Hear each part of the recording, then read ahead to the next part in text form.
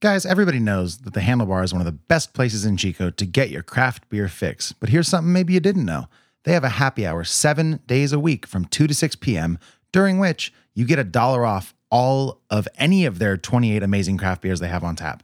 They also have delicious food, an awesome patio. And again, they're open 7 days a week. They open up at noon. Head on down there. Catch their happy hour between 2 and 6 for $1 off any draft beer. That's the Handlebar, 2070 East 20th Street here in Chico. Why don't we begin? Report to set. Everyone ready? We hope you enjoy. Let's make this one count.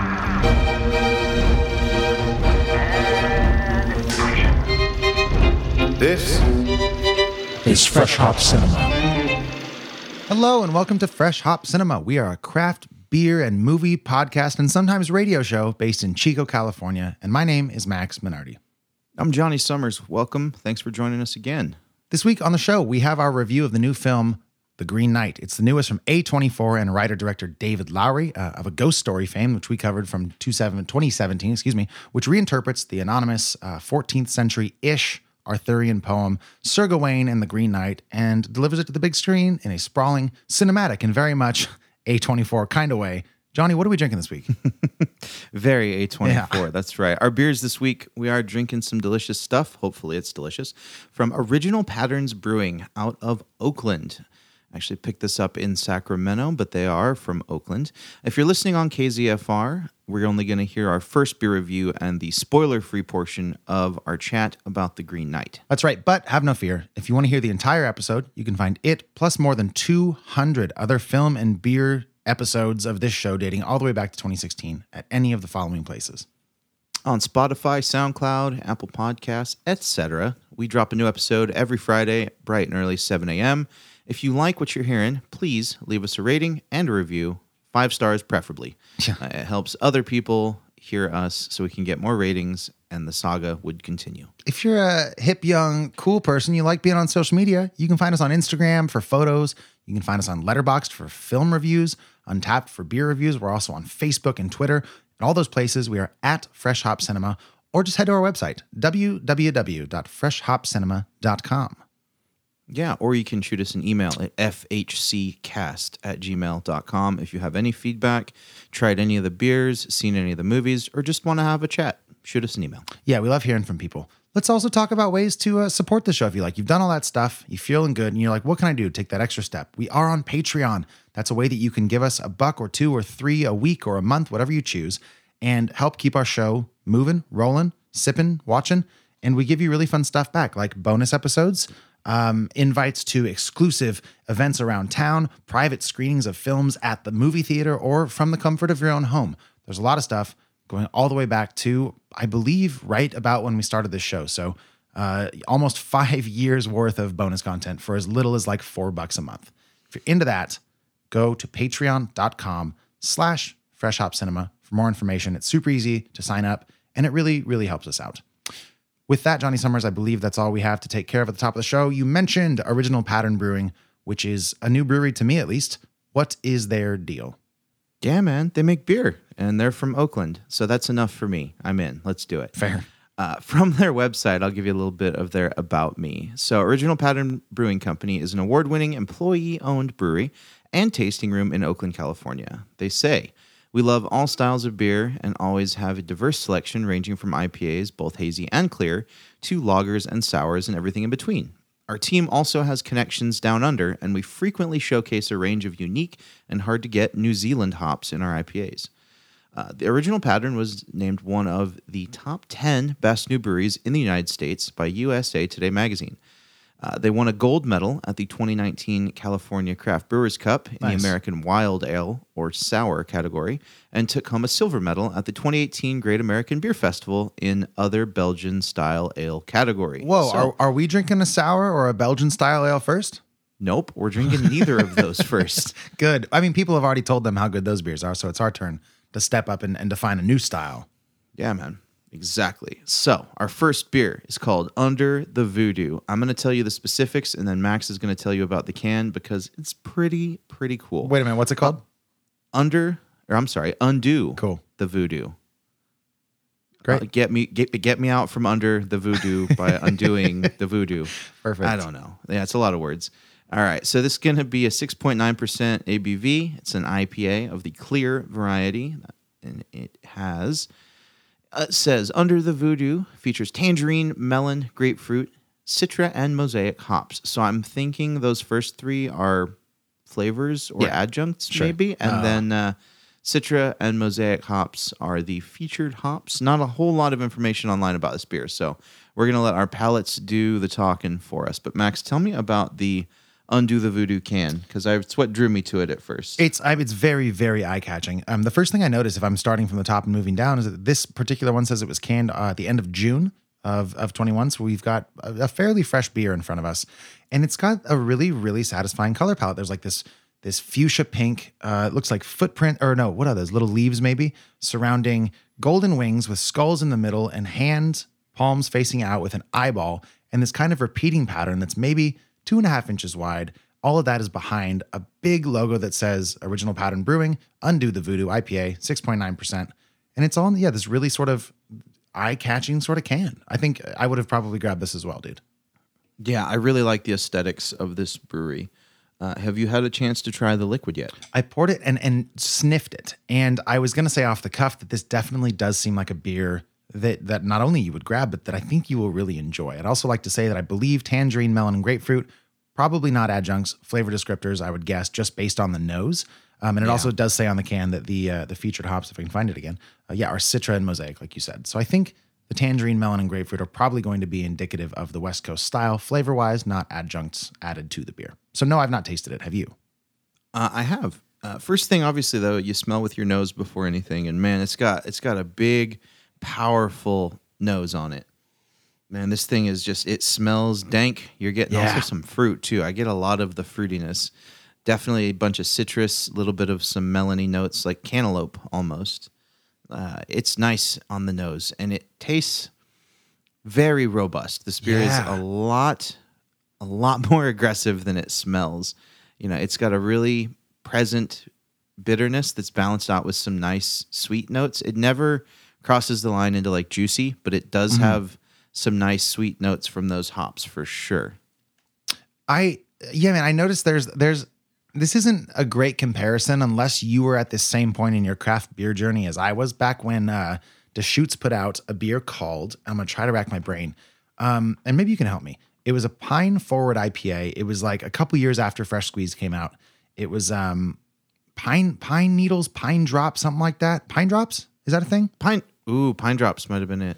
Okay, so when Pine Drops came out, I was fairly new to like really digging IPAs, and that one was just so piney, as it should have been because of the name.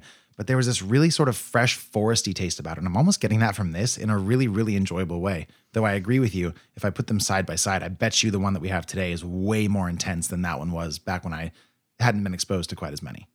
Yeah, I mean, that makes sense. You've just been exposed to so much more. The world is a scary and hoppy and delicious place. This is good though, man. This is a great first impression for me on this brewery. I'm stoked so far. Yeah, I agree completely. This has everything I want in a West Coast, man. It's hoppy, it's aggressive, it's bitter, it's got a little bit of dryness on the finish, and it's got just like a sprinkling of a musty flavor, but just enough to make it like nice. Like it's musty in a good way. That doesn't make sense, but trust me, it does. It's real. Because you want a little bit of that to just balance out the sharp edges and that biting bitterness.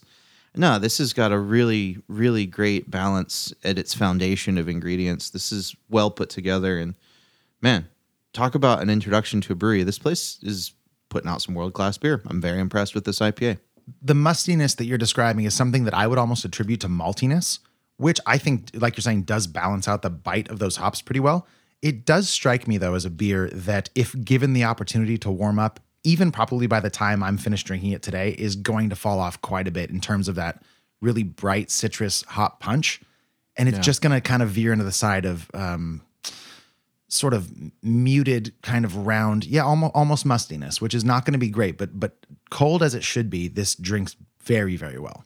Yeah, if you let this warm up, it's gonna start to get even more bitter, I think. I feel like someone listening is gonna be like, "You let any beer warm up, it's gonna," which is true, but like that's not what I mean. Like if you let this get even like if you're holding this can in your hand while you're drinking it, I think halfway through you're gonna be like, "This isn't as good as when it started," which Right. is something of a taking away a point in my brain slightly. Yeah, I suppose a little, but I mean, drink your beer. Yeah, it's right. Drink faster. Just drink your beer. The thing that I noticed probably the most with this beer is its cleanness. This drink's so crisp and refreshing and clean. It doesn't leave any lingering bad tastes. It dissipates pretty rapidly, kind of leaves you wanting more. Like I love that it drinks so clean. For an IPA, it can get muddled with the hops and just too much, and it leaves your mouth kind of feeling weird. But no, this one, it drinks so nice and clean, very crisp, very refreshing. Yeah, this is also right in the wheelhouse of ABVs where you can, at 6.9%, where you do get that sort of alcohol punch. But like you're saying, it does not take away from the rest of it. It does lend itself to being a very clean drinking beer. Like 6.9 is kind of, in my brain, sort of the perfect, give a point or two for ABV. It's like sort of the exact right realm for beers like this to be hanging out in. Yeah, I agree completely. It's not so aggressive where that you're going to feel out of commission or out of sorts too bad after one can. Yeah. It's a great ABV for a single hop, or not single hop, but just a single IPA. Yeah, blame it on the Bayou magic, if you will. But this beer is growing on me a bit. I've only had about 4 sips so far, but I'm enjoying it more and more. Yeah, I like this beer quite a bit. Super excited for our second beer later on. All right, we gotta pick it apart. You want to stick a couple of bobby pins in this thing and see if it I'm trying to make some voodoo references. Stop. Okay, do you got anything you don't like about it? Is what I'm trying to ask. I mean, not much. It's pretty up there, man. I don't know, man. I don't think there is. My only couple of very, very sort of minor nitpicks is that I think the carbonation could be a little bit more aggressive. It feels, as I'm drinking it a little bit more, like it sort of, it doesn't even come close to syrupy in the traditional sense, but compared to sort of top echelon IPAs that I think of, it's a little less aggressive in the body than I would like. I want a little bit more heft to kind of back up the intensity that I'm getting with all the flavors. So you're saying it's a little thin? Not thin exactly, but it needs more carbonation, I think. It's not thin. If anything, it feels a little bit thick given the lack of bubbles. And there's not a lack of bubbles. Again, I'm nitpicking pretty hard here. But I think it could use a little bit more effervescence. Why you getting the opposite? Yeah, I thought it was pretty thin and drinkable. Like I liked that it had a bit more not thickness to it. I don't know Yeah, what the right word for that would be. I mean, I could be picking a nit so small that it's a preferential thing, and like one man's bubbles is another man's flatness. But still, Yeah. it's nitpicking hard. You got nothing that's jumping out because I'm going to ask you what you're going to rate this in a second. If you've said nothing bad, I'm going to fight you if you don't say 10. Well, no, I mean, not every beer can be a 10. You can be a great beer, but not be a 10. It'd be true. silly to just pass out 10s willy-nilly. Yeah, and you don't. I don't mean to accuse you of that. You don't just throw them out like Oprah. No. No, it's solid. It's not life-changing, but it's real good. It's way better than average. This is significantly above average. I would say this is in the top 25% IPAs available on the market. Nice. It's absolutely delicious. A very great representation of the new school West Coast IPA. It's right up my alley. I'm ready to rate it if you are. Well put. Okay, undo or under, if you ask Johnny. The Voodoo, out of 10, sir. What are you giving it? Out of 10 for me, it's an 8.6. This is a 8.6. killer beer. That's a huge score. Great score, but not as good as mine, which is a 9.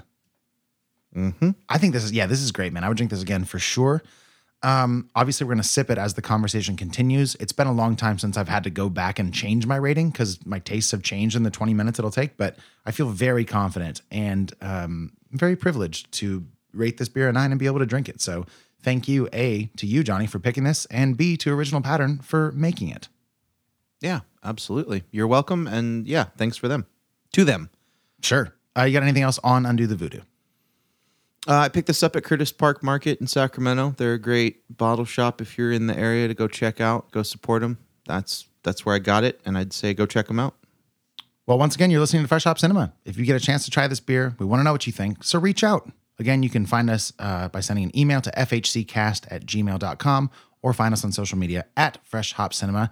And feel free to leave a rating or a review on Apple Podcasts. Here is a trailer for The Green Knight, which we won't be spoiling until much later in the show, so if you haven't seen it, don't worry, we'll be right back after this. Friends, brothers and sisters,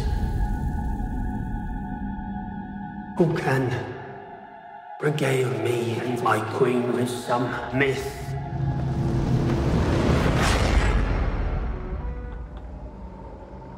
or tale?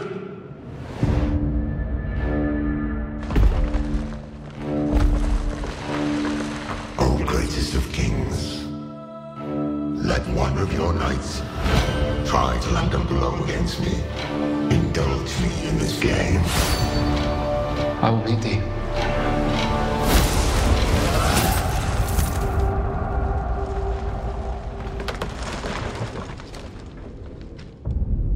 One year hence.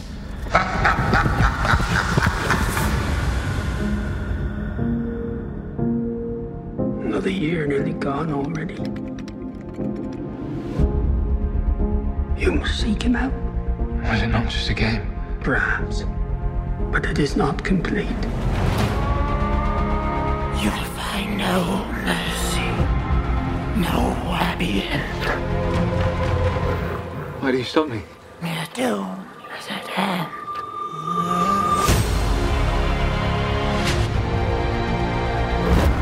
You rest your bones. I'll finish your quest for you.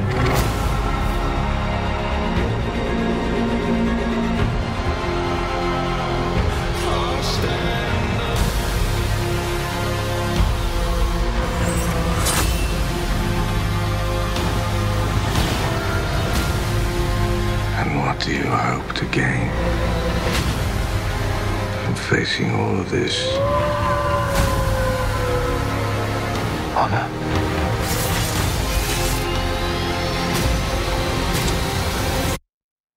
That is why a knight does what he does. Are you ready?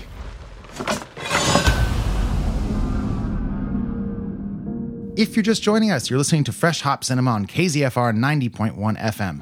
That was a trailer for The Green Knight, the latest from writer-director David Lowery, starring Dev Patel as Gawain, or as they pronounce it in this film, Gawain, right? Is that what you were hearing? Gawain? I heard Garwin. Yeah, I did too, but I think it's that like Welsh accent. I think it's Gawain. I don't know why they'd add the R. The point is, he's the nephew of King Arthur. Yes, that King Arthur. The film opens on Christmas morning with Gawain, the nephew of King Arthur, played again by Dev Patel, waking up hungover in a brothel after a night of, merrymaking. Stuff like that. He makes his way home and then promptly to the king's court to celebrate the Christmas holiday. King Arthur and Queen Guinevere ask him to sit next to them because, again, it's his nephew, and ask him to regale them with tales of his heroism and his adventures.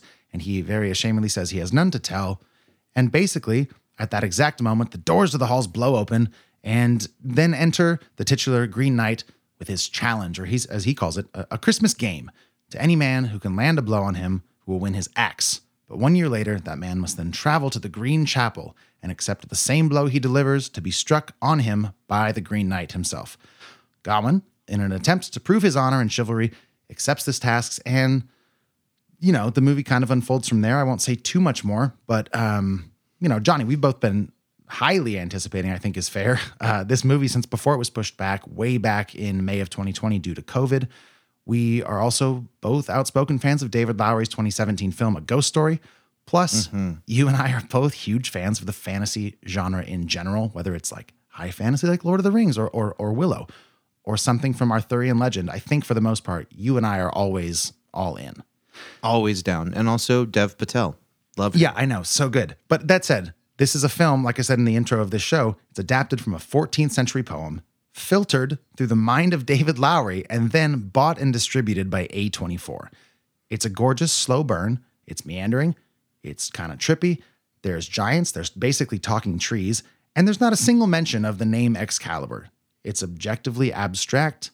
It's incredibly thematically subjective, which is all sort of a long-winded way of saying, it's not your grandmother's King Arthur story.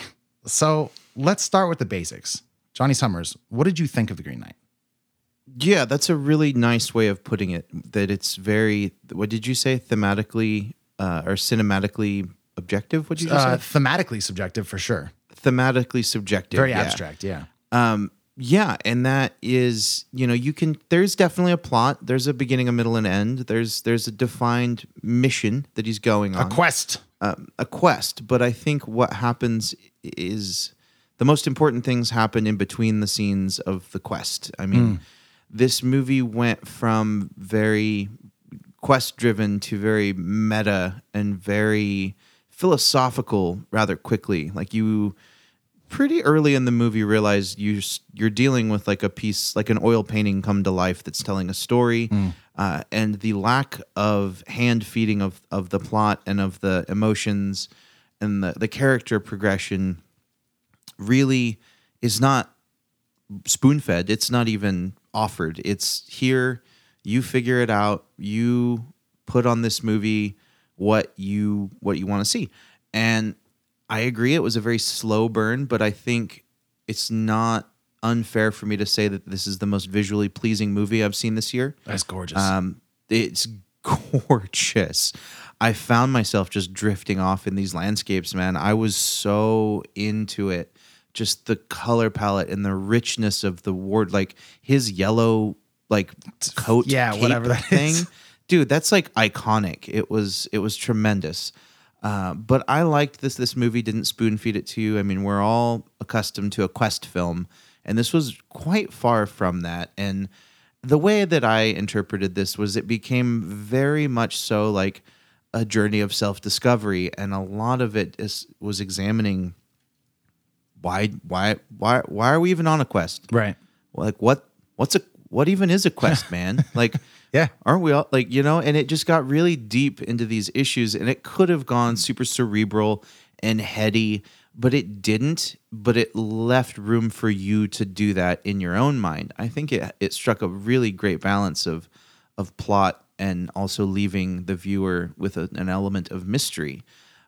There were, moving scenes in it. There were honestly a few slower scenes. Like it felt a little bit long at times, but luckily those scenes for me that felt long were backdropped in this just gorgeous scenery. So they never really felt long. It felt like you were kind of just giving the scene its fair due.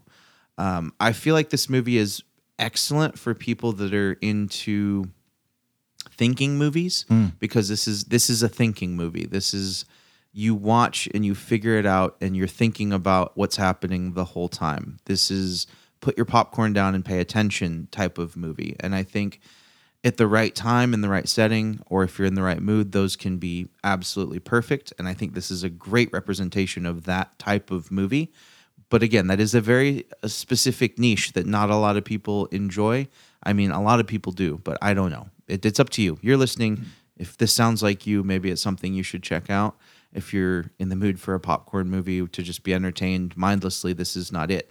I think it was a really well done movie, and I am going to be following like a crazy stalker David Lowery's career, because the dude doesn't miss. And the thing that he does so well as a director is creates atmosphere with lighting and with score and with just overall feel. Just the atmosphere that he can create in scenes is so skillfully executed. I will just eat his movies up with a spoon, I tell you what. So really like this movie. Was a really big fan. It was everything I wanted it to be. I want to watch it again, honestly. I do too, and I think it's one of those movies that definitely demands a rewatch. I'll say off the bat that I'm somebody who maybe at one point shamelessly, but these days, or shamefully maybe in the past, but nowadays I embrace it. Like I'm a sucker for a movie that I can go into and be like, this is going to make me think, and I'm going to puzzle through it. Like I've kind of gotten a little cocky about Tenet because I've spent so much time trying to work it out. Like I know that about myself. Like, and some people might call that pretension, but I really do feel like I love little puzzles.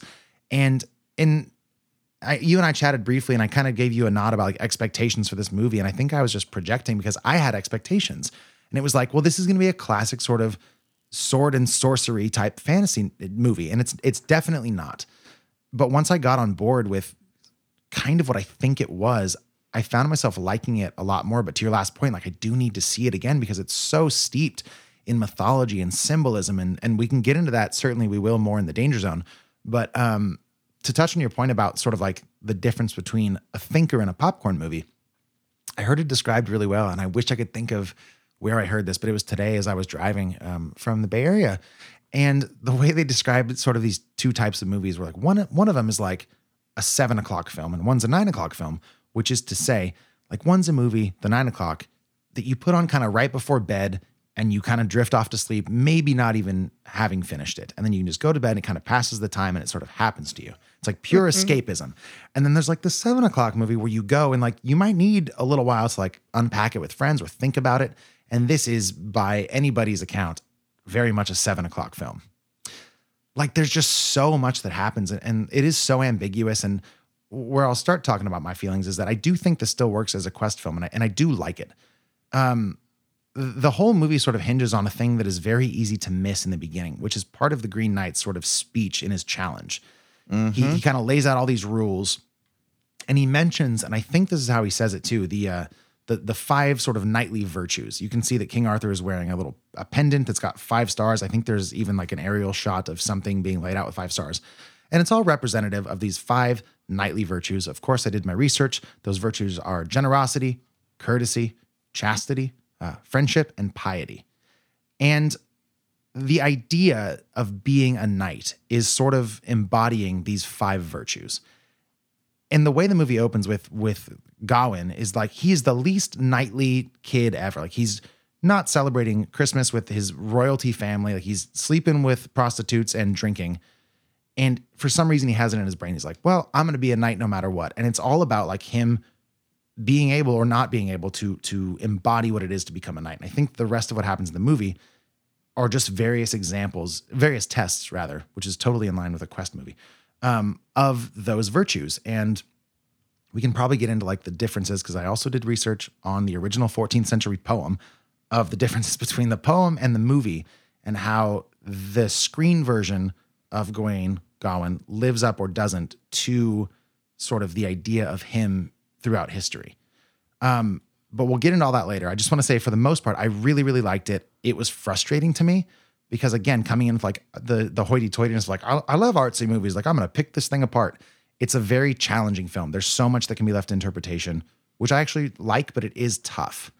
So I, like you, would love to rewatch this, maybe even together. My friend, could be a lot of fun.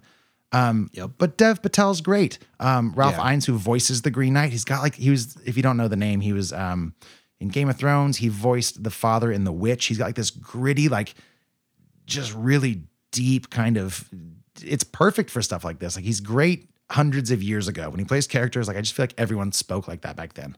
Like they didn't ever have cough drops. So they would just like talk like that because he got, the plague one time and lived. Like that's how he sounds, This isn't his first Arthurian role either. I did not know that. What else has he been in? He played one of the, he was the right hand to the villain. I believe it was in King Arthur with Clive Owen. Oh, that's a great example of a King Arthur movie that goes like the realism route. I love that movie, by the way. I did too with, Clive Owen and who else was in those? Mads Mikkelsen. Yeah. Actually, a lot of people were in that. He was Lancelot. He had a hawk. He wasn't Lancelot. He was, no, but he was somebody. Yeah. I want to touch on a couple things that you mentioned. Sure. One is the time to watch this, and the other was rewatching and expectations. So first off, I was having a conversation today about this movie, and I was talking to, shout out to Andy. He always gets brought up in episodes. Nice. It's ridiculous. Is he paying you for this? No, he's not. Because you do it a lot. He's like, here's $5. Let's get me on the show. Yeah. No, he was asking if it was worth a watch, and I was describing it to him, and he was actually took classes and like went to like art school for a little bit. So he had a film class in it, and we talked a little bit about art films and stuff. And he said, okay, so that's like a go during the day on my day off showing, not a after work showing. And I was like, that is so true. Totally. Because I'll tell you a story maybe in the Danger Zone about my viewing experience. But anyways, the other thing was expectations. I think I always try and have 0. And then if my brain needs to fire into 5th gear, I think that's exhilarating. I love being surprised by a movie. Yeah. So I try and always just stay at 0. That's why I don't read reviews before we record. I don't listen to podcasts about movies. I try and, before we record and before I see it, because I want my brain to formulate my perspective. And I love that. Just being surprised that a movie is making me think as hard as this one did, and made me sit up in my seat and realize like I need to not have my feet up, need to not get too relaxed. I need to like absorb this, and I really like that. So I agree with your expectations. I think mine were on the low end, yours were on the high end, and I think we both ended up absorbing this movie somewhere in the middle. Yeah, I'm really stoked, man. I think Arthurian tales as they appear in film and literature, though I'm admittedly less familiar with that side of things, do tend to be sort of the way that we see things portrayed about knighthood in general. Like there's like knights in shining armor and like chivalry's huge. And I loved seeing kind of the gritty, like, granted, this isn't like a realist kind of movie, but there are moments like walking through castles and like there's mud and it's gloomy. Like I liked that kind of environment that Lowery created in this movie. It was awesome. And aside from that, just like, the various ways in which you can read this movie. I don't know if you use the term coming of age film. Did you? No. Well, it could be read that way, like self-discovery, journey of self-discovery, right? And which is essentially like coming of age. Like he's clearly Gawain is clearly not living up to many people's expectations, including possibly his own. Yeah. And basically, and I'll make the case for this more when I can talk about spoilers, but his mother kind of sets him on this quest in a lot of ways, because she's like, you can go be better. And we'll unpack some of these characters. Like his mother plays Morgan Le Fay, was like many names over the course of literary history. But she's not really a fan of King Arthur, and she's played like really good figures and kind of bad. So we'll kind of unpack sort of who everybody is in this movie, because they don't spend a lot of time. Like Merlin's in this movie, but he kind of just gets a look in his eyes where I think he just kind of shakes his head at King Arthur over something at one point. Like it's not, again, like I hate to come back to my own writing, but it's not your grandma's King Arthur tale. Like it's a different movie altogether. And in that sense, expectations or not, I think you and I were both relying a bit and counting on David Lowery to do something we weren't expecting. Like just let it happen to us. And in that respect, I think he delivered. Yeah, absolutely. And that's what we want. I mean, part of the reason we do this show is so we can absorb fresh ideas and beautiful new art and see things we've never seen before. And this is a prime example of a movie that reminds me why we do this show and how much fun it is to talk about it and just see things like this, that maybe I wouldn't have seen otherwise, or I wouldn't have been excited, last year to see if I wasn't so steeped in this, cinema culture and like trying to stay relevant and knowing what's coming. And then also just like having a history with the director is something I never thought I'd have before I started this podcast. Right, with you. sure. It was like, like I'm stoked on a David Lowery movie, and like, 5 years ago, who the hell is David Lowery? Sure. I mean, 5 years ago, he hasn't made this. He hasn't made The Old Man and the Gun. I don't think he's even made Pete's Dragon 5 years ago, much less A Ghost Story. So fair enough. It's fun. Yeah, it's fun sort of keeping up with a modern director and kind of experiencing it in real time. Yeah, and I definitely want to rewatch this in a different headspace. I went into it borderline depressed, little anxiety, just kind of had like a rough couple days, and then also feeling very existential about the world in general, as is customary for being alive in 2021. You shouldn't see a David Lowery movie in that headspace. Yeah, but I mean, it's kind of hard not to, just in this day and age. Yeah, sure. But so I was looking at it through the lens of like, Gawain's just trying to figure out what the point is. Like, why are we doing any of this? What's the point? Yeah. And it worked though, to just go into this with like existential dread. Right. It's like, oh my God, yes, Gawain, I'm with you, dude. Like, what even is honor? What's a quest? Why are we here? What's going on? Dude, and I loved it, man. Yeah, like I wasn't going to bring up themes now, but what you're describing is so perfect. Like the Green Knight is in the film, he sort of, if you haven't seen it, looks a bit like a human-sized-ish Ent from Lord of the Rings. Yeah. He's totally tree-ish, to the point that people have compared him visually to the Green Man, which is sort of a figure in Wiccan culture that's been throughout multiple cultures throughout the years, but it's kind of stuck around. And the Green Man is sort of a symbol of nature and the cycle of life and death and rebirth. So in one sense, you could kind of look at this challenge that the Green Knight offers to the Knights of the Round Table as kind of this metaphor for like the cycle of man versus nature. And this comes up later in a monologue from Alicia Vikander's character later in the show or in the movie. But like, it's sort of this, no matter what humans do, like nature's going to end up on top. And like, to some extent, what you're doing might be pointless. So I almost take back what I said. Like maybe you were in the exact right headspace going into this movie to accept if not the message of the film. Well, all right. Who knows? But I think for now, for me. let's rate it out of 10. We can spoil it in the danger zone. But for now, yeah, Johnny Summers, out of 10, The Green Knight. What you got? Well, out of 10, for me, it's a 9.1. Nice, very high rating, my friend. Very high. Okay, yeah. I'm really happy I saw it. 24 hours ago. It definitely needed some time to marinate in my brain and really just be dwelt upon. Yeah. But yeah, it's quickly top movies of the year for me. Visually, it's my number one movie of the year. And yeah, overall, absolutely loved it. Fair enough. For me, it's a 9 with an asterisk that upon a rewatch or 2 or 3, because it is so nice just to look at, I might watch it many a time. It might become a 10. So The Green Knight, 9.1, 9, great across the board. And once again, you have been listening to Fresh Hop Cinema. The Green Knight is now probably in a theater near you. If you get the chance to see it once, twice, or thrice and have thoughts of your own, find us on social media at Fresh Hop Cinema or send an email to fhccast@gmail.com. Yeah, or do it the old-fashioned way and head over to our website, freshhopcinema.com. You're going to find movie reviews, beer reviews, and podcast episodes going all the way back to our inception in 2016. To our KZFR listeners, the full-length version of today's conversation will be available tomorrow, bright and early, 7 a.m., wherever you get your podcasts. And to everyone else, we're going to be right back to talk themes, talk motifs, and talk, most importantly, spoilers for The Green Knight in the Danger Zone, so don't go anywhere. Danger Zone. Danger Zone. Danger Zone. Danger Zone. Danger Zone. Danger Zone. Welcome to the Danger Zone, the portion of the show where normally I'd say where we all just pretend like we've all seen the movie, which is kind of true. But I think in the case of this film, we'll have to unpack some stuff anyways. So just, I suppose, spoiler alert for The Green Knight. And here we go. Which, I mean, where do you want to start? I don't know what we're going to start with. Well, man, this movie was a lot to soak in. And I don't know what my favorite part is. But I think there was a lot. I would love to know more about his mom's backstory. Sure. Just being a witch.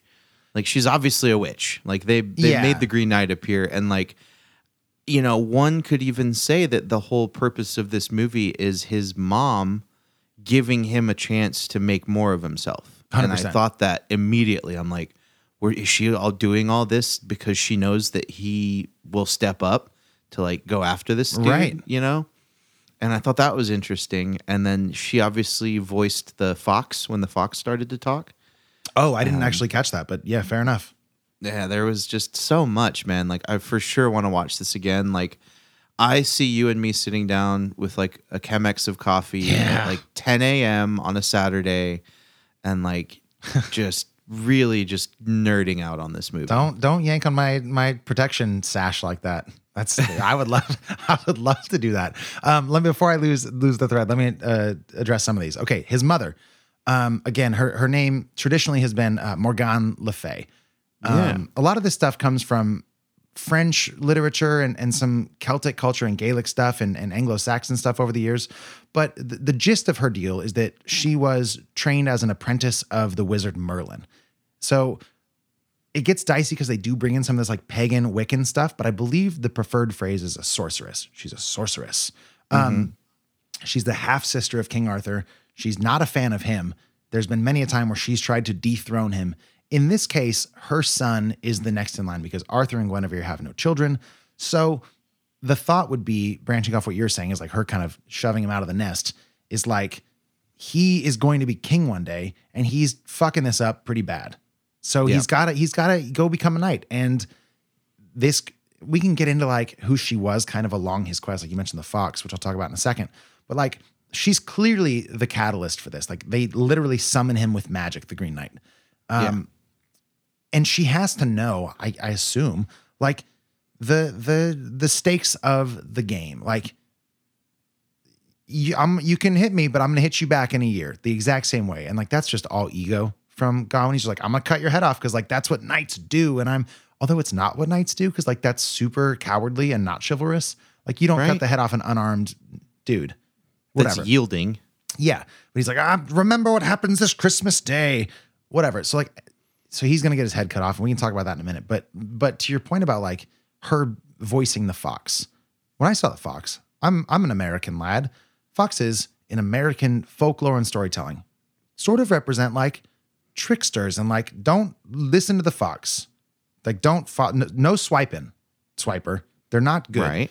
But Celtic folklore consider foxes to be like spirit guides, which is I was going to say they're like guides. Yeah. Yeah, which is one interpretation. But if you go even further into Arthurian legend, there's this recurring character in a lot of these stories called the questing beast, or the beast glatissant, which is a hybrid animal. It's like part snake and leopard and lion, but it gets its name from the French word glapissant, which is a word for the barking or yelping, especially of a small dog or fox. What? So it could totally represent what you're talking about. It could be another manifestation of his mother on this journey, but it could also represent some like internal like doubt about himself. Like David Lowery was saying in an interview, and I'm not sure if it's the one I sent you or something I read, but he was saying when he first read this poem, I think back in college or something, he kind of glazed over it and he revisited it and started adapting it for the screen, and just kind of started writing about his own relationship with his mother. Like, she was pushing him out of the house. Like, he stayed way too long, like sort of a failure to launch kind of syndrome. So from one perspective, you could read this whole film as almost like a disappointed mother being like, you gotta get out of here. Like, and I'll help you obviously along the way, but like, you've got to go, which in is the most witchy way possible. Right. Like, so we should can we briefly then also, if I may say this, like, I think the blindfolded woman in the castle is also his mom. The one that didn't say anything, the creepy woman. Yeah, could have been. The only other person that gets blindfolded like that is his mother in the beginning. So if we're hitching our wagon to this horse of an idea that his mother is with him throughout this journey because of, witchcraft, then I think, sure, why not? It could totally be that blind old woman. Yeah, it's very possible. I think that's everything you addressed. I would like to start really briefly kind of talking about these quest points, which again are the 5 knightly virtues. Yeah. And have you formulated any thoughts on to how they interact with the plot of this movie? I think they are the plot of the movie. Oh, wow. And yeah, so I'll lay it all out for you if you'd be so kind as to listen. Come on, hit me. This is fucking fascinating. I'm in. So in the poem, there's like art that's been associated. Nobody knows who effing wrote this poem, by the way. Like, it's unclear. I was going to say. No one knows. And it's so wild and so fun to me to think like like it's one of the more prominent Arthurian legends. Like, everybody reads it. If you go to like, if you major in literature, chances are you've read this poem. I have not, but I almost did. And I think it was too long for me. It was like many, many, many pages of scrolls, but there's artwork that people have done. And I'm going to say Gawain, because that's what's in my brain. In Gawain's shield, there's that pentangle. It's that 5-pointed star that is worn by Arthur and his Knights of the Round Table and seen throughout the movie. And again, it's the 5 knightly virtues: generosity, courtesy, chastity, friendship / fellowship, and piety. And these are literally just laid out throughout the movie. His first, and we're going to call them challenges or tests. And his first test is that of generosity. He runs into these bandits, or this one bandit played by, I think his name's Barry Keoghan, which kid always puts me off. I don't know if it's Killing of a Sacred Deer or anything else I've seen him in, but he's a trickster, and I know that. I need to watch that movie. Shout out Jared. Jared, it's a weird movie, man. Yorgos Lanthimos, very strange. Yeah, he does that. Yeah. So Gawain's riding through this battlefield. This bandit shows up. We don't know he's a bandit. He's a kid that's lost his brother. And then Gawain's like, he's pilfering. He was pilfering. Well, he's looking for his brother's dead body, but also pilfering. He was also pilfering. Like, his first sentence was like, "Do you want a share of this?" That's true. Times are tough. You gotta get goods where you can find them. Get it where you can get it, man. Anyways, Gawain is at no point like, "I'm so sorry for your dead family. Where can I go to find the Green Chapel?" And dude's like, "Go that way through the forest." And then Gawain's like, "All right, I'm out of here," which is super unknightly. What you should do is be like, "Thank you for your service, young peasant. Here's a coin purse full of gold." He Yeah, doesn't let me do help that. you look for your brother. Right. So none of that. Very unchivalrous. As a result, he obviously gets jumped, tied up, whatever. Failed his generosity test. He moves on. He is so tired and beat down. He goes into this old house. He just sleeps in somebody's bed, which is very uncourteous, as you might have guessed. And he rude. meets Winifred, or rather the ghost of Winifred, who, by the way, is based on Saint Winifred, who in history was decapitated by a dude who was trying to suit her, was seeking her affections. Instead of being with him, she's like, I'm going to be a nun. And then he cuts her head off. So that's where that's from in history. Fun fact. Okay. So then she's like, please, sir, can you go get my head? This dick bag threw it in the lake. And he's like, what am I going to get in return? Discourteous. You failed the courtesy test. Not generous at all. Yeah. Clearly we can get to the chastity thing. I think for a minute, like once he gets to the castle, he's like trying to resist Alicia Vikander, sort of her advances. He does not resist them. He got seduced pretty hard. So chastity, done. You're not a knight there either. Then you got the virtue of... She even said that, though. Yeah, right. He's getting called on some. Well, so did Winifred's ghost. She was like, why would you even ask me that? Why would you ask what I can get in return? And then even the bandit, Barry Keoghan's character, is like, you're not going to give me more than this? You're going to give me like one coin? Like everyone's calling him on his shit. And he's like, I'm going on my merry way. Because he's an egotistical like child who just wants to be called a knight. Mm-hmm. There's a scene in the movie where Joel Edgerton's character, the lord of the castle that he goes into, is like, I'm going hunting and I'll give you whatever I get on my hunt, but you must give me whatever you get in my house. When he's like, what am I going to get in your house? And then the lady, Alicia Vikander's second character, gives him that safety girdle and also a bit of seduction. An orgasm? Sure.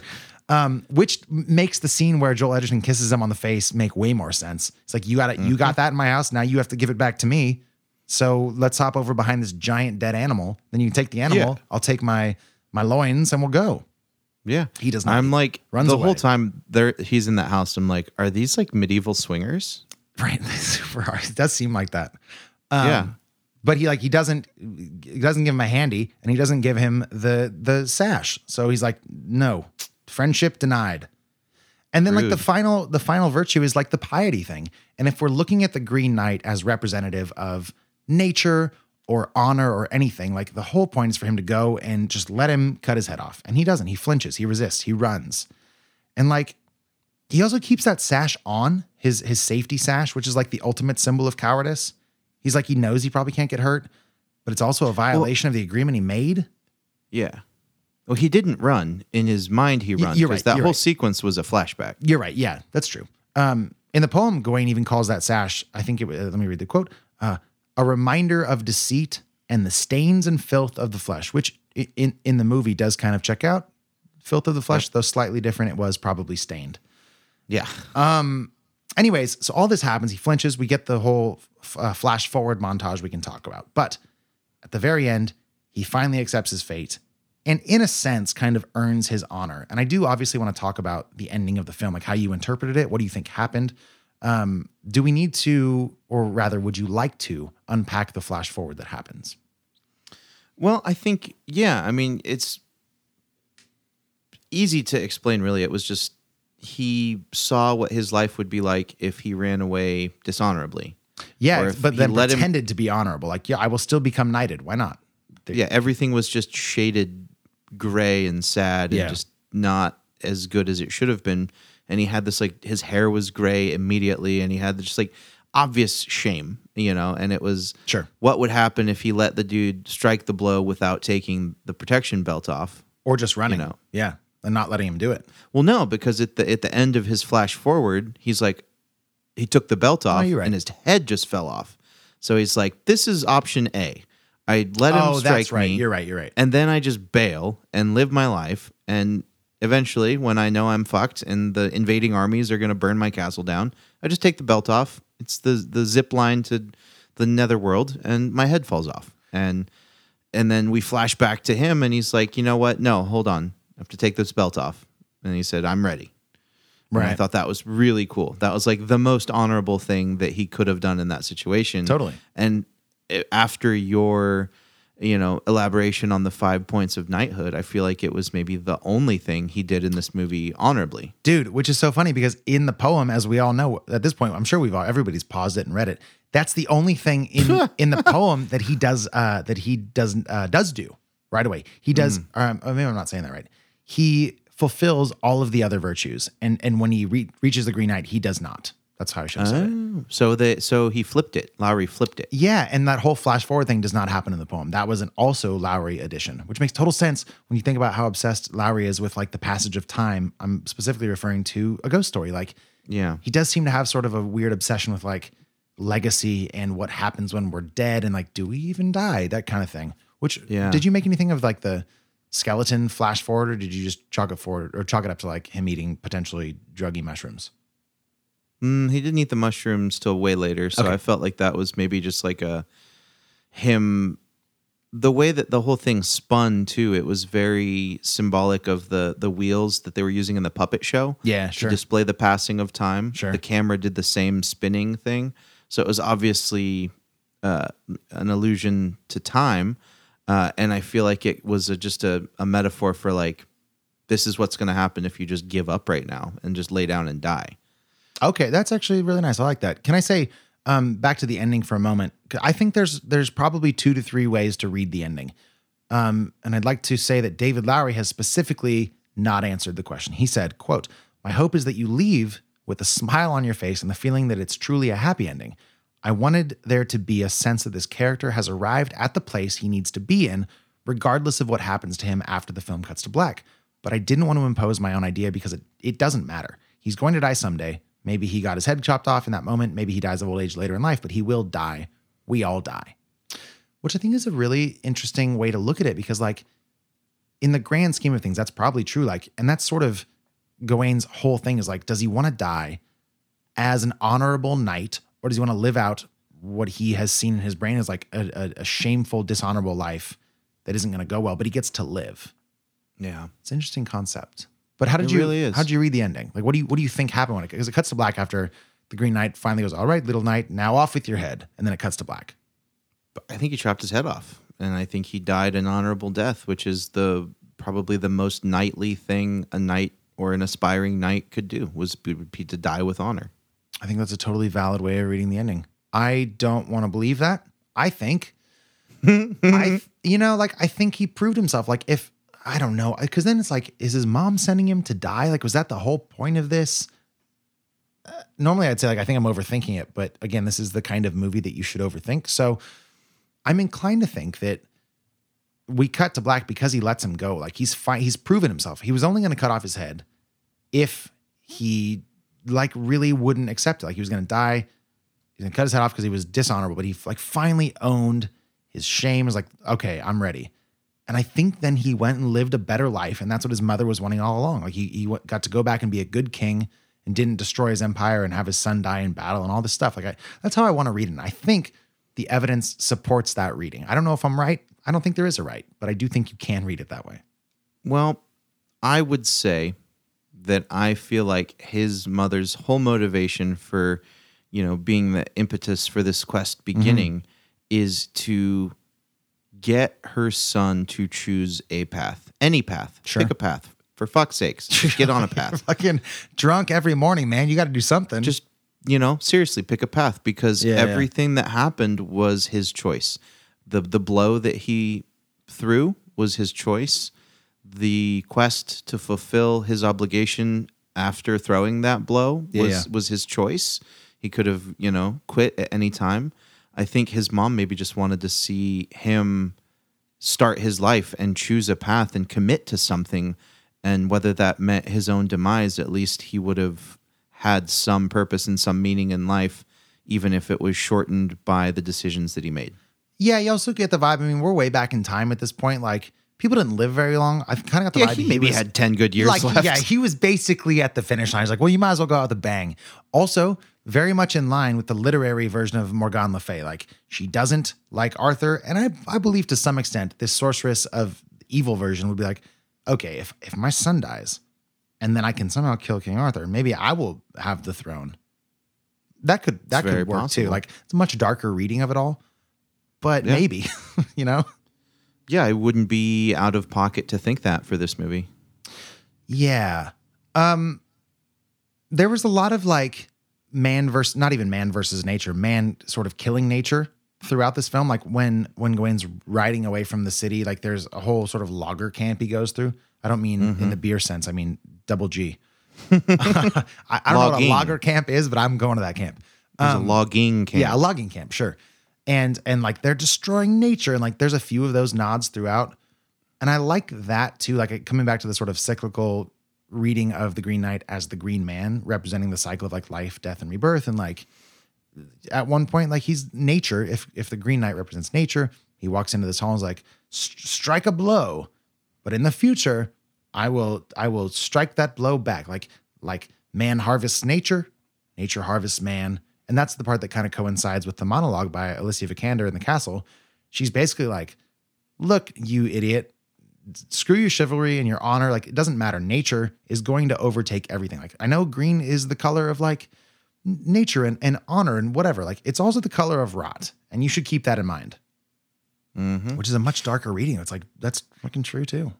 Well, yeah. And I think to the point of the Green Knight being, very akin to, if not being, a physical manifestation of the Green Man. Yeah. I mean, he died and lived again within the first 5 minutes of him being on screen. Right. And then the cycle just starts over. Yeah. The scene when he picked his head up and held it out and his head talked was so cool. What was the deal with your screening? Oh, yeah. There was, there was sleeping. There was snoring happening. Yeah. And I went down to wake the person up. You did? I couldn't do it. Okay. Because they were it was a group of like 4, and they were all in the handicap section, and they were all like obviously special needs. Oh, okay. And they had, their handler there. There was like a responsible person that obviously brought them to the movies. Is that the word? And I don't know. I don't think that's the word, man.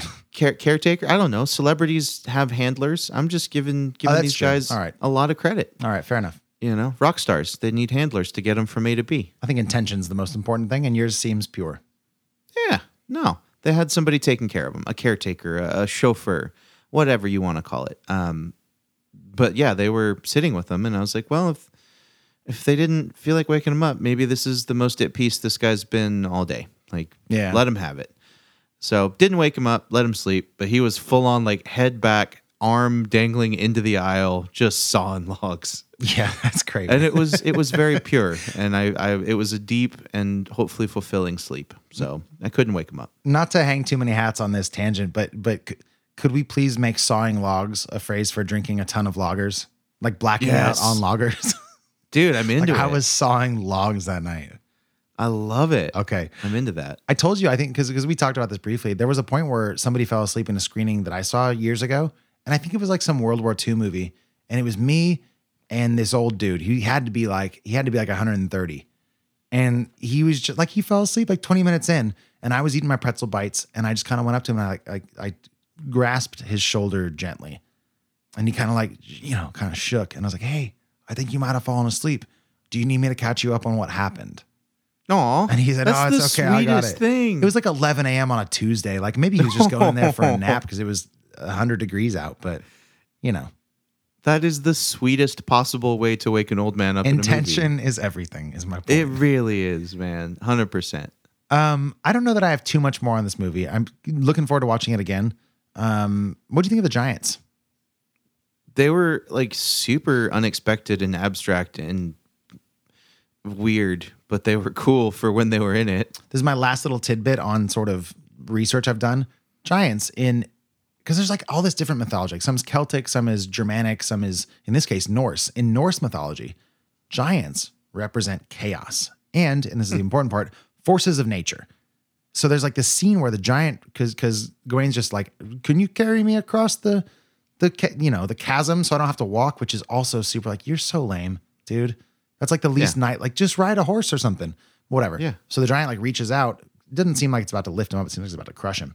And then Gawain flinches, like he flinches later with the Green Knight. And it's like so clear he isn't ready to accept nature or at least like the nature of his fate, Like there's these like nods to nature and sort of the inevitability of humanity. And like he just is every single stop like, nope. I'm a knight. I'm awesome. I'm scared, but I'm cool. Don't focus on me unless you're knighting me. Then focus all of your attention on me all the time. Yep, exactly. He's a bit of a Honor will prick. prevail. Yeah. Yeah. Which is Like, you also, wanted to- it's you a nice want to root subversion. for him. Yeah. No, you go.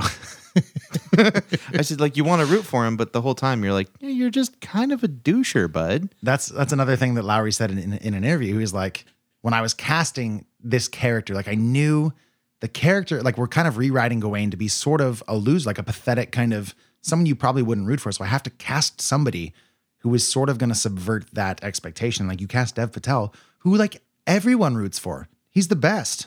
I've been rooting for him since the moment Lion ended. Yeah, I think my first exposure to him was The Newsroom. Okay. He's so good. I need to watch that series. Oh man, we did this years ago when we talked about our top 5 on Patreon, our top 5 TV series. It's my number 1 or 2, I think. That's number. Wow, is it that high? Yeah, it's great. It's great. Jesus, that's another list in the long lines of ways that I've disappointed you. I wish I could add it to the Letterboxd list, but I can't because it doesn't do TV shows. You might. There's some series on there. Yeah, it's true. I guess I'll check it out. Yeah, try to add it to the list of my disappointment. I don't know why I'm encouraging this. I just added Pig to it. Don't, man. We'll I'm gonna see if watch you it. then watch it. It shouldn't be on the list already. Do you have anything else on the Green Knight? Because I just remembered you have another movie we got to talk about today. Yeah, and we're getting close to time. No, Yeah, I we don't, are. man. It's gonna be a long one. I'm good. I'm good.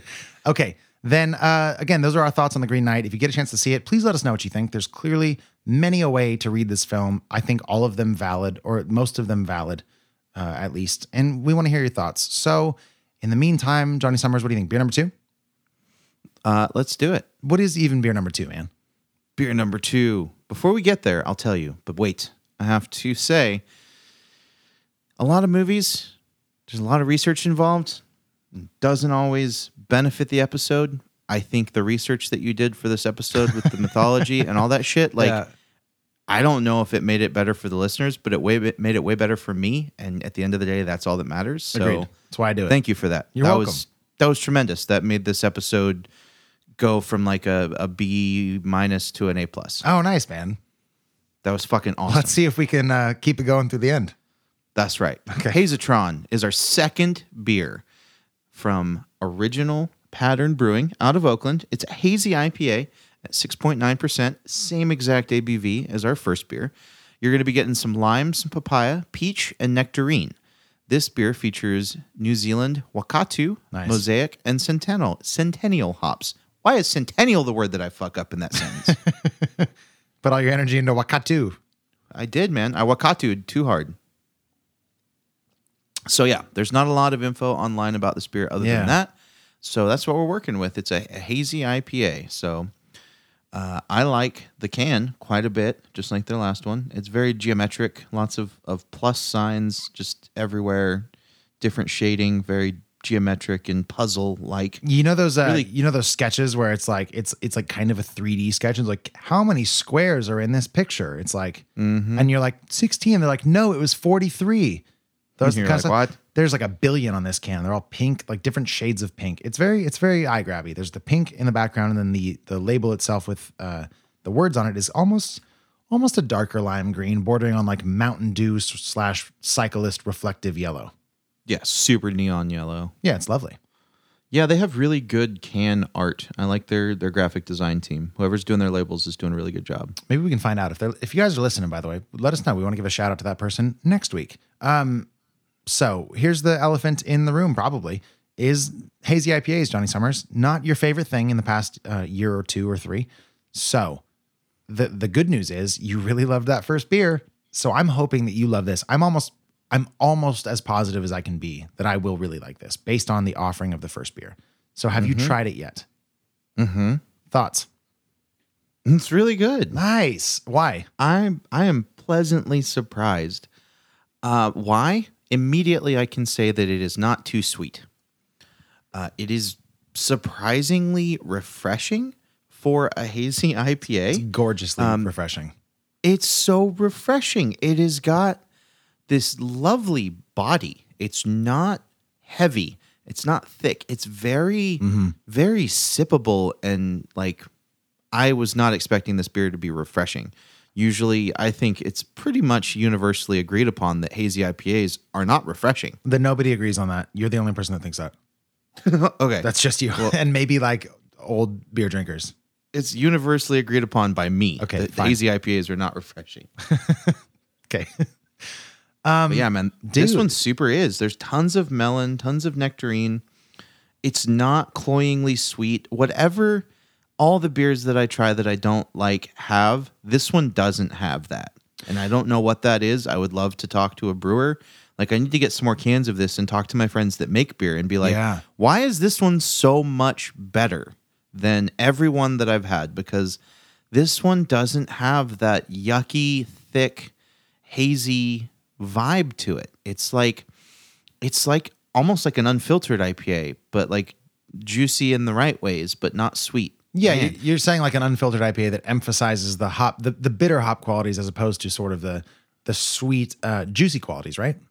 Yeah. Holy shit. This is the best hazy I've had all year. Yeah. Oh, nice. We'll get to that in a minute. I can't speak to the technical side of things in terms of what you are saying, but I know that what you enjoy about this beer is kind of, it's that bitterness that is there. It's super refreshing. I would say here's what it is. If you got a scale and on one side you got refreshing and on the other side you have, because like orange juice isn't always refreshing, but it is sweet and kind of nice. If you met in the middle, you got this really nice balance of bitterness. And because it is sweet, but it's not like you're saying overly sweet or anything like that. There's a decent amount of body. It reminds me almost of like it's a super tropical taste. Like there's of course the papaya that they mentioned, but also like pineapple. It reminds me of sipping Mai Tais on a beach in not quite Hawaii, something more tropical than that, something more foreign, something more exotic. Like Bali. Bali. I've never been, but this is what it feels like in my brain. I like it. Which is all to say, I also really like it. Yeah. I think one of the more interesting things that I'm noticing is the consistent use between these two beers of the Mosaic hop. And the Mosaic hop, normally being a very outspoken fella at a party, is quite subdued. And I have to attribute that to the New Zealand Wakatu hop.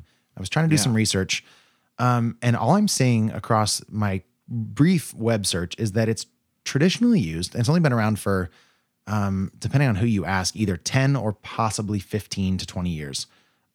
People tend to use it for lagers.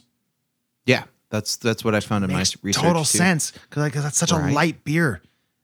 I don't know, man. I think the criticism that you and I both share of New England IPAs or unfiltered IPAs that we don't like is that they do tend to be way too heavy. And I attribute that to an overusage of either one wrong type of hop or like way too many hops. Like we've done beers on this show that have, I don't think I'm exaggerating, like 8 different hop varieties. I'm like, just pick a good hop and let that sort of shine through the entire beer rather than like throwing everything in the kitchen sink into your brewing device. Right. This is great. I'm a huge fan of this. I like this almost more than the first. No shit. Picking nits or not yet? I don't like picking nits, man. If I had them, I'd already picked them. Okay, well, then I guess maybe we're at the rating stage of Hazatron. Shit, Man. that's good. It's so good. This beer is absolutely surprising my pants off. It's unbelievably good. It's a little hot on the back end. That's my only criticism. I wanted to squeeze that in before we rated it. Just a little hot. Yeah. I agree with that a little. It's so slight.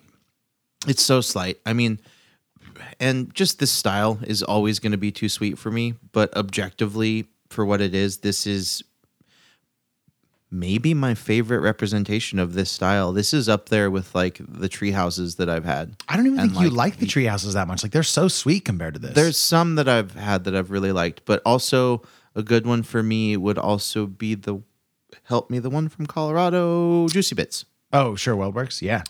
Yeah. That, I mean, was a 10 across the board for us. Like that's the bar for me because that beer is just hefty and hoppy. You know what I mean? That's what I rank all others against, quite frankly. Yeah, man. I actually forget that Juicy Bits is a New England. Like it's so hop forward and soft and still kind of sweet, but it's very hoppy. That beer is. Yeah, very hoppy, which I love it. I feel like this beer is more subtle on all points than Juicy Bits. It's more subtle on the juice. It's more subtle on the hops. This really does drink like a almost like a lager, not in any other way than just drinkability. Like it doesn't taste like a lager. It's so, but just yeah. that drinkability factor of like, man, I could just crush this. And I never say that about this style of beer. Okay, well, for me, it's a 9. I do think that a little bit of, because it is really light. You're right. Like it's super crushable. There is like a little bit of booziness on the back end that is not my favorite thing, but still a 9 out of 10. What do you got for Hazatron? It's a 9.2. 9.2, my man. All right. That is- That's a great rating. That's up there with any hazy IPA that I've ever had. And especially where my palate is at right now, this is fitting into the mold of, if I'm going to drink a hazy IPA, I want it to taste like this. I want it to be light and subtle and nuanced and just like a David Lowery movie. Fair. I'm not going to try to actually do the math, but I will just say that I really love the numerical polarity that this episode has created with last week. Arguably one of our lowest rated weeks ever. Last week was. Dude, last week sucked so much. Last week sucked. And like, if you think about it this way, you and I each have 10 points in 3 different categories. So a total of 60 possible points, if you want to think of it that way. And we had to be like below 15. We had to be below 10 last week. It was terrible. Yeah, and like I we're think doing great this week. I think I thought the same thing because I was just bummed about last week. I'm like, we got to bounce back, baby. Yeah. My total score last week was like 7 for both beers in the movie. It was bad. It was a rough week, man. But here we are.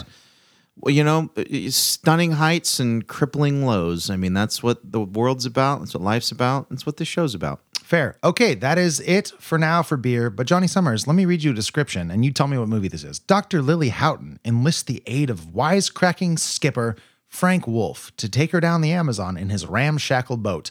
Together, they search for an ancient tree that holds the power to heal. A discovery that will change the future of medicine. What am I describing, sir, for $200?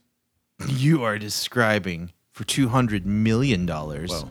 2021's Jungle Cruise from Disney Films. So what are you doing out here? There is a legend in the jungles of the Amazon of a tree that heals all. It could change the world, but if it gets into the wrong hands, it could awaken a great evil. I believe that the legend is real. Which it's not. And I'm going to find it. Which you won't. And when I do, just imagine the lives that could be saved. I've been looking for this tree longer than anybody. I've tracked the legend to every village, every island. Nothing. You're searching for something that can't be found.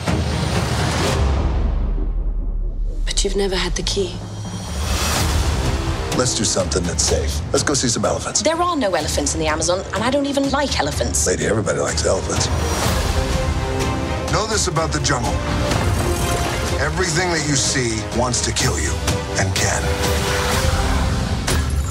Careful. They can smell fear. I am not afraid.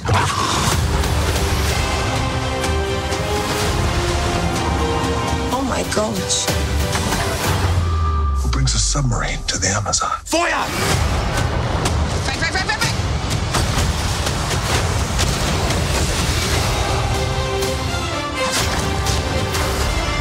Good night.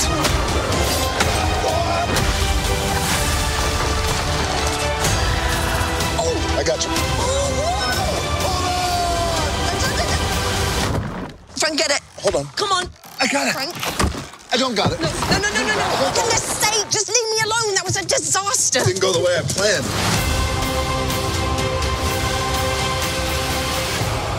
Okay, again, that was a trailer for Jungle Cruise. This is a classic flick pick. It's a modern, current movie I didn't have a chance to see, but Johnny Summers did. So, Johnny, tell me about it. Jungle Cruise. Should I see it? What's it about? Is it worth anybody else seeing? Give me the gist. All right.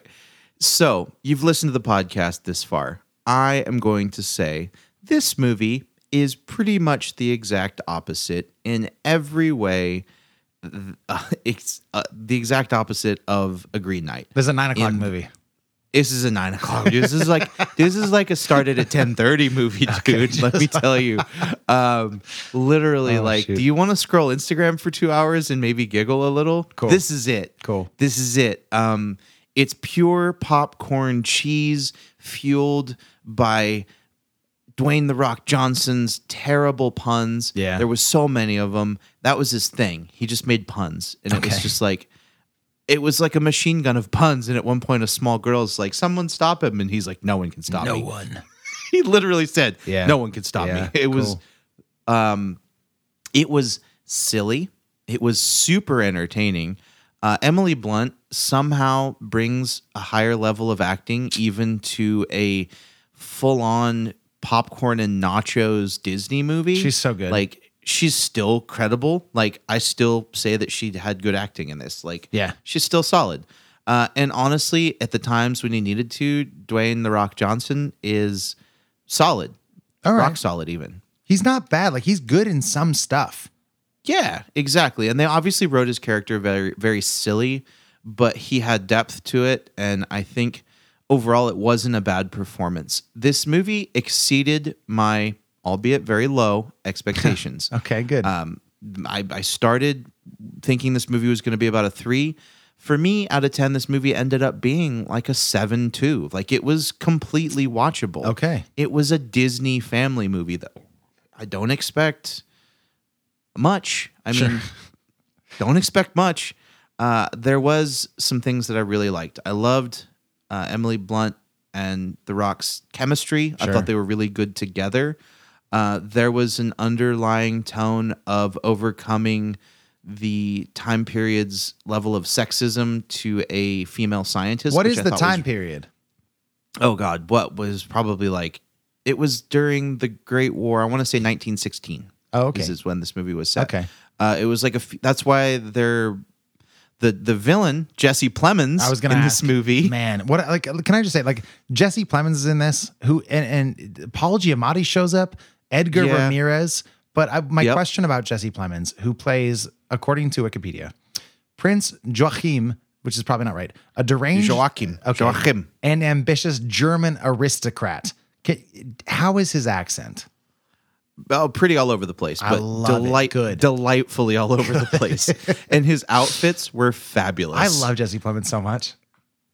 Yeah. Yeah. Full on, like, dude, his outfits were so over the top. It Yeah. was ridiculous. So it had a lot of comedy, a lot of gags, a lot of action. Visually, it was amazing. It was a gorgeous movie to look at. It had all the colors of the Amazon, which in real life can be kind of muted and all blending into like earth tones and shades of green. When was the last time you were there? Just on TV, man. Okay. Never been to the Amazon. Just but said I'm in just real saying, life. But like it's obvious that like they've punched up the colors. Okay, Like sure. the flowers and the frogs. It's just vibrant, like almost neon. Sure. To the point where it's obviously accentuated, but it just makes it way more visually pleasing. Sure. So I think this movie was really worth a watch. It was good. It was what you get when you throw $200 million at a Disney movie with Emily Blunt and The Rock. Okay. Let me throw something at you because it's so topical. I can't not. This was directed by I don't know how to Jean Colette Serra. Jean, that's very nice. Colette Serra. Who, like you just said, was given a high budget Disney film. And I will also point out you haven't mentioned his name up until now. Now, to tie this in, David Lowery was given a huge Disney budget to make Pete's Dragon. And then, which I don't think either of us saw, but then went back to making small, lovely movies. I will say, in case you're unfamiliar with Jean Colette Serra, he directed House of Wax 05, Orphan 2009, The Shallows, which was with Blake Lively in 2016, and Unknown with Liam Neeson. Like, these directors seem to be on different levels. Yeah. Will you seek out the next Colette Serra film? Not specifically. Okay. No. Okay. No. Didn't seek it out because he directed this or she. That's kind of a ambiguous French name. I'm not sure. She has a thick beard. If she is unattractive as in the traditional female sense, if that is a woman. All right. No. Then in his case, not specifically. I think he did a really good job for what he had, though. Like it felt like a high budget blockbuster movie. And I think it was definitely worth seeing. It made me happy and it entertained me. And that's all I can ask out of a Disney movie. Okay. I will ask you one more question if you will indulge me. Yeah. And you'll have to help me. There was a film that came out that takes place, I believe, on the Amazon River.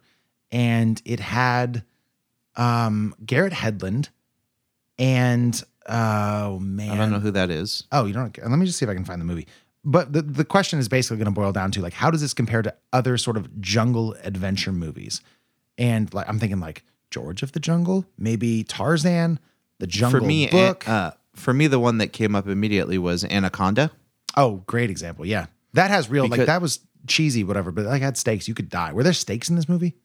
There was a man made of snakes. I said steaks. Oh, I thought you said snakes. Steaks or snakes. I don't care which. Bro, there was giant steaks that they ate, and there was also a man made of snakes. That's funny. Okay. Well, what do you mean? A man made of snakes? Yeah, so there's some like mythology and sort of like think Pirates of the Caribbean's Davy Jones coming to life with an octopus face type of cursed animation happening in this movie, and there was a man who was cursed. Okay, and his body is consistent entirally of snakes. Like if you cut him in his face, like 7 snakes pop out. So it's like a hydra. No, like no, not like a hydra. That's a hydra. No, a hydra is not that. Google a hydra. No, I'm talking about a person whose like whole matter is writhing snakes. No, I just mean in the sense that if you cut off a head of a hydra, 3 more kind of shoot out. No. I mean, I don't know what would happen if you cut this guy's head off because they didn't in the movie. But he got like a cut on his cheek, and like some snakes popped out and bit somebody in the face. That's kind of the same. You cut them, and then snakes come out. Yeah. Okay. It's adjacent. I'll give you that. It's Hydra adjacent. Yeah, fair. Hydra adjacent. Hydra adjacent. Yeah, and there was one dude that was made of honey. That seems less scary to me. But he's also got like control of bees. There's just bees everywhere. And one guy was made of mud. Bees? Yeah, the bee. He's like a beehive. He's like a giant beehive person. The question is then, would this movie have been better high on acid? No, it'd be scary. Okay, well you love horror movies, so better. Yeah. So then maybe. But also it'd be like, I don't know, man. Probably because it was like so soft around the edges. Like there were stakes, but there was nobody's like arms getting chopped off or anything. I mean, it was still a Disney movie. All right. To close my loop, I was thinking of Charlie Hunnam, not Garrett Hedlund, but they are very... in The Lost City of Z. The Lost City of Z, yeah. Okay, well, so recommend Jungle Cruise for me or no? If you're in the mood, once it hits Disney Plus where it's not behind the paywall and you can just watch it, 100% get drunk with Gianna. Okay. She'll love it. Have a good time. Giggle. Lean into it. What time do I start that film? Anytime after 8 p.m. and you've had at least 4 drinks. Copy that. Okay, welcome now in just a moment. That was not the right way to say this. Should we go to Hot and Bothered? Copy that. Let's do it. Welcome to Hot and Bothered, the part of the show where we finally put our heavy rucksacks full of film and beer knowledge on the dusty old ground, and we just talk about kind of what's going on in our lives. Sometimes it's about movies and beer. Sometimes it's not. For me this week, it's a little bit of both, and I will start with the thing that is not. I visited my sister and friend of / patron of the show, Bailey. Visited her for a couple days to celebrate my dad's birthday. He came to her place. I went to her place. We hung out for a few days. Nice. It's been said that this show would not be what it is without the support of one Bailey Minardi. Indeed, and that is the truth. Excellent. I'm glad you got to visit her. Everything going good down there? Yeah, everything's great. We spent some time hiking. I am out of shape, so my body hurts today. And today being the day that I left and kind of came back to Chica. So me saying my body hurts is very much accurate. It hurts right now as we speak. Very lastly, I followed up on a recommendation you made, I believe, last week, which was your review of I Think You Should Leave Season 2. It's a sketch comedy show on Netflix, and we hashed out kind of both of our feelings on it last week. So I will just say, I feel the same that I did. There are some quality sketches in Season 2. There are some stinkers as well. So my take is if you like Season 1, watch Season 2. You'll have to filter through some garbage, but there's some gems. Fair enough. I think that's a really accurate take on that show. The irreverent side of me really enjoyed the ghost tour. Which I guess I think it's in it might be episode 1, but if not 1, 2. And I couldn't get over the ghost. Obviously the ghost tour was ridiculous. Did they ever just fucking come out and just come everywhere? It's so dumb, but Dude. so funny. Yeah, because like when you're on a tour and they say, yeah, you can swear, that's like, oh. Yeah. And he just took it to the nth degree. Yeah. I loved the, it was a bit and then it became a recurring thing later on. But wait, it was wait. I'm sorry. I haven't finished if this is going to like kind of be spoilery, please don't tell me. I haven't quite gotten through it yet. Oh, no, it's early. It's Okay. early. The Okay. the hot dog in the sleeve. Oh my God. Yeah. And, but have you seen the follow up to that with the Yeah. vacuum? Oh yeah. Yep. And it didn't do it for me. It just didn't hit.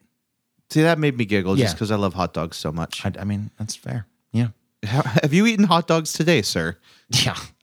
Anyways, I think you should leave. It's on Netflix if you want to watch it. Let us know what you think. Blah, blah, blah. Johnny, what's got you hot and bothered this week? Solid. I loved it, man. I love it. All right. I've mainly just been watching stuff on TV besides Jungle Cruise. I've been binging Hell's Kitchen. I'm on season 4. I've gone through season 1, 2, and 3. There's a very important thing that you need to know, my friend. Me? You. All right. Do you like do you like Hell's Kitchen? I like Gordon Ramsay. Okay. And you have Peacock, yes? Yes. On Peacock, Hell's Kitchen is completely uncensored. Oh, that's got to be delicious. It is the best fucking thing in the world, Max. If I remember It to is bleep like- you right there, I'm going to do it because that would be just so great. It's like a gift from God. Yeah. Every time I watch an episode and I hear Gordon Ramsay say, "You fucking donkey." It is Yeah. I guess I don't remember him. tremendous. I don't remember it being bleeped. Like, I guess I just have heard him swear so much. Like, my brain just kind of autofills it. right. But I guess you're right. I guess it is bleeped, Tom, most of the time. It's all bleeped, yeah, because it was on Fox. And so Right. all of the ones on Peacock are rated TVMA because there's a gap on Hulu between like, I think it's there's like 5 seasons or 6 seasons that aren't on Hulu. Okay. So I jumped in and started watching them on Peacock and discovered this. And it has just been it's brought me so much joy. I'm so happy for you. That's great. That's a very specific need/mood I need to be in. But Yeah. now that I know that exists, it will make a very particular night much better for me. Yeah, man. Once you're in that mood, get you some because it changed everything. The other way I've been killing time besides listening to Gordon Ramsay swear, if you have a PlayStation 4 and you're on PlayStation Plus, you know that last month's free download was Modern Warfare 4, which is cool. crazy because they're giving away for free games that like I stopped playing. Like I think I had Modern Warfare 3. So I downloaded Modern Warfare 4 for free and have been playing online, playing Nuketown and all this stuff with new guns. Oh, that's that one? Yeah. I used to play that one. Right? I used to play Nuketown on like, I think Modern Warfare 2 was when Nuketown came out. Man, 13-year-olds used to teabag me online in Nuketown. I love Nuketown. That happened to me last night. Dude, I don't get why kids are so good at video games on the internet. And they're so irreverent and rude about it. They're very rude. They don't about have it, any trust idea me. what we're going through. I just want to sit down and enjoy a game, dude. Yeah. But it's Gavin? really fun. It's honestly, Trent, fuck off Fucking with your Trent. talent. Jesus Christ. But it's been really fun revisiting Modern Warfare. So if you're on PlayStation and you're playing Modern Warfare 4 and you're getting just absolutely annihilated by 12-year-olds like me, Yeah. like send me a message. Let's team up. Let's annihilate some 12-year-olds. Let's teabag them together. Do not isolate that and use it as a soundbite. You know please. I'm gonna. Annihilate some 12-year-olds, bro. As always, this show wouldn't be what it is, at the very least, maybe not even possible, without the support of Bailey Minardi and all of our supporters on Patreon, our friends at the Handlebar. It certainly wouldn't be what it is without the beer buying expertise of Johnny Summers, perhaps the medieval poem research of me, who is Max Minardi. We really appreciate you listening. Johnny, you wanna take us out of here? Yes. Thanks again for all of your research. Really made the episode what it was. Mwah. Be sure to drink some excellent beers, watch excellent movies, and be excellent to each other. Report to set. Everyone ready? We hope you enjoy. Eliminator 1 down. And action. This It's Fresh Hop Cinema.